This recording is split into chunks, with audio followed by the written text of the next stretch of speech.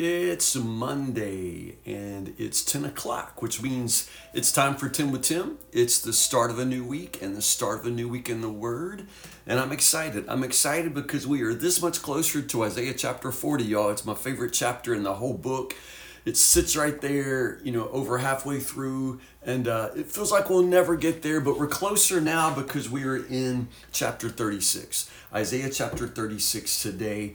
It is a real break in everything we're used to. If you were getting kind of bogged down, like you're thinking, how long can we just keep raining down destruction on the world? Because Isaiah got pretty dark and we've been raining down destruction on the world for chapter after chapter. And you're thinking, how long do we have to, judge the world? Well, let me just remind you, it ain't happened yet. So, God's just getting started with his judgment of the world. But at the same time, y'all, chapter 36 sort of breaks that tediousness of, so many chapters that seem to be so much the same, message of doom. And now we go into a prose section, kind of a more of a narrative section, which, if you're with me when we just did 2 Kings a couple of months ago, 2 Kings chapter 18 to 20 tell the very same story with very minor variations. And so I think this is kind of fun. Again, we just did it, so it's a little bit familiar story-wise, but still, in this context with Isaiah being our storyteller, it's just really, really good. So jump in with me. Isaiah chapter 36, just 22 verses today. It begins in the 14th year of King Hezekiah's reign. So we're King Hezekiah now. He's a good king. Hezekiah is portrayed in Scripture as the good king who trusts, right? So Hezekiah is the good king. The 14th year of his reign, 8th century, probably we're talking about right about the year 700, 701, something like that, BC, 701 BC. King Sennacherib of Assyria came to attack the fortified towns of Judah, and he conquered them, and now he is coming up against the city of Jerusalem. That's where we begin. The New Living Translation, talks about this chief of staff who comes to represent the great king of Assyria, but the Hebrew word there is Rabshakeh, which I think is just, why would we not want to say that? When you can say Rabshakeh, why would you say the the chief of staff? It's the Rabshakeh of Assyria who comes in and brings this message of warning to Eliakim, Hilkiah, Shebna, Joah, the son of Asaph. I'm sorry, I butchered all those names. Eliakim, the son of Hilkiah, Shebna, the court secretary, and Joah, the son of Asaph, the royal historian. So they're representatives there of Judah, and here we go. First off, notice what it says when it begins. This is what the great king of Assyria says. That's the beginning of that first speech there in chapter 36, verse 4. The great king of Assyria. Notice that stands in rather deliberate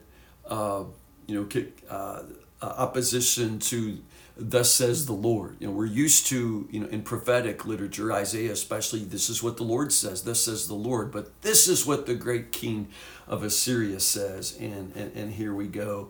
What's the great king got to say? Well, the great king is just there to unravel the courage of the people of God. And in that sense, to me, I read this chapter and I just think this is how the devil works. Anytime the enemy is coming up against us to unravel our faith, this is pretty much how he works. And that's how I read the chapter, So think of it as the way the devil comes up against you, in spiritual warfare, in battle. So what's the strategy? What's he going to do? Well, understand this, because it's just the truest thing I know how to tell you. The devil really would rather not have to fight you because the devil doesn't have any real power. You got to remember that. The devil is himself a defeated enemy already. Jesus defeated him at the cross. But his strategy for you is to get you to forget that.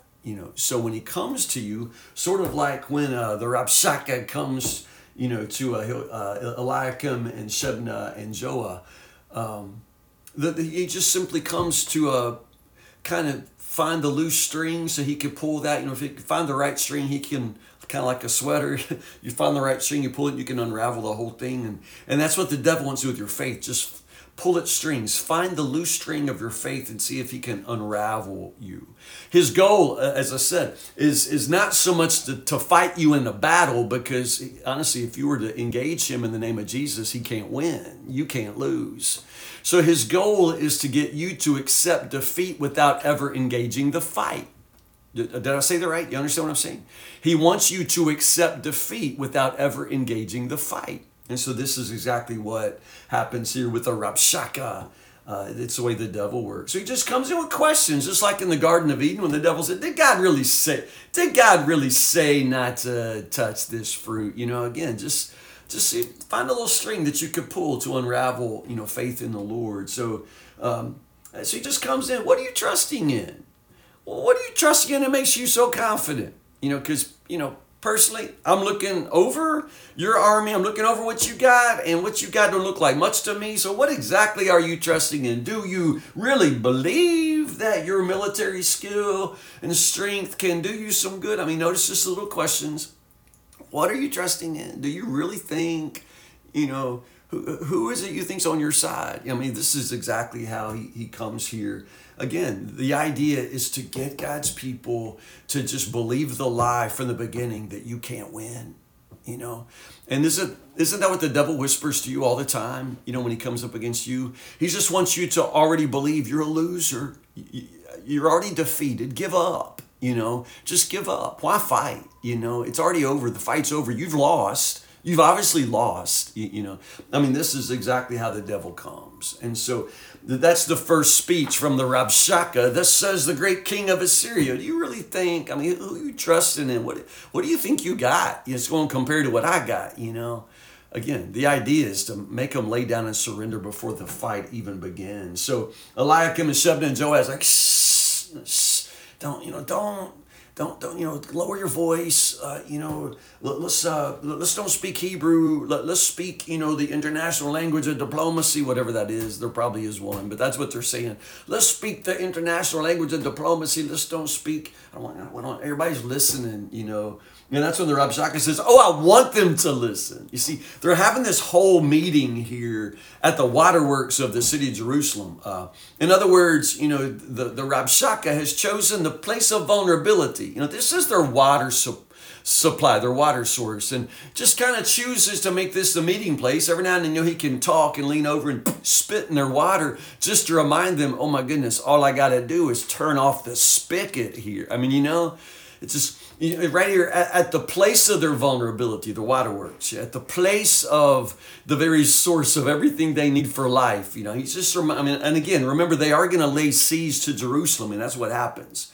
And so he's just sitting here at the waterworks, and they say, please keep your voice down, and says, I want them to hear. So then he starts, shouting out in their language, and again, just another language, another speech. And the whole idea is just to make them give up. Don't listen to your king, undermining King Hezekiah's, war plan, war strategy. Don't listen to your king, don't listen to him.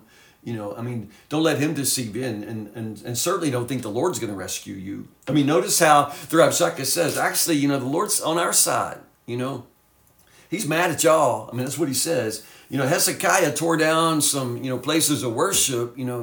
Hezekiah was actually doing reform. He was doing God's work, but the Rabshakeh just muddies the water here. Yeah, he's out there tearing down churches, so God's probably mad at y'all. And what do you think we're doing here? Don't you think your God didn't send us here? As a matter of fact, you surrender, and our whole plan is we're going to let you have a good summer. And then we're going to move you to another land where you can start a whole new life, and you're going to love it there. Again, for the people of Israel, the people of God, there is no substitute for the promised land. So you can't say, we'll take you to another land. What's land? Why is this place any better than any other place? Surrender to us. We'll let you get through the summer, and then, I'll take you to another land. But you're going to be okay. Everything's going to be okay. Just don't trust the Lord. Don't trust your king, trust us.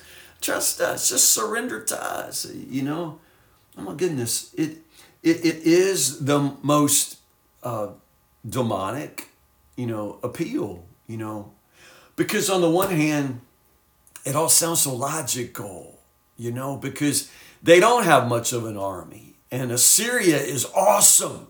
And Assyria has done crushed all the nations between here and Assyria, So now they're knocking on Jerusalem's door. What are they going to do? What are they going to do? Well, if they want to have victory, they need to trust the Lord. And that's where the story picks up. Chapter 37 tomorrow. Hezekiah, is going to seek the Lord's help. Hezekiah is going to trust the Lord because he's a good king, right? So let's see what happens. I just love this. I love this. But oh my goodness, do you not hear echoes of the way the devil works in your life, the way he comes up and lies to you? I remind you, if you engage the fight in Jesus' name, you cannot lose, But if you never, ever even resist the devil, you cannot win. The only way to win is to stand, in the name of Jesus and fight. And that's what the devil never wants you to do. So again, the Rabshakeh comes to God's people with the aim of making them give up before the fight even starts. Don't you do that. Don't you do that. What you're going to do is trust the Lord, right? That's where victory comes. Pick up right here tomorrow, 10 o'clock, Lord willing, chapter 37, long chapter, verses 1 to 38, but it's really, really good.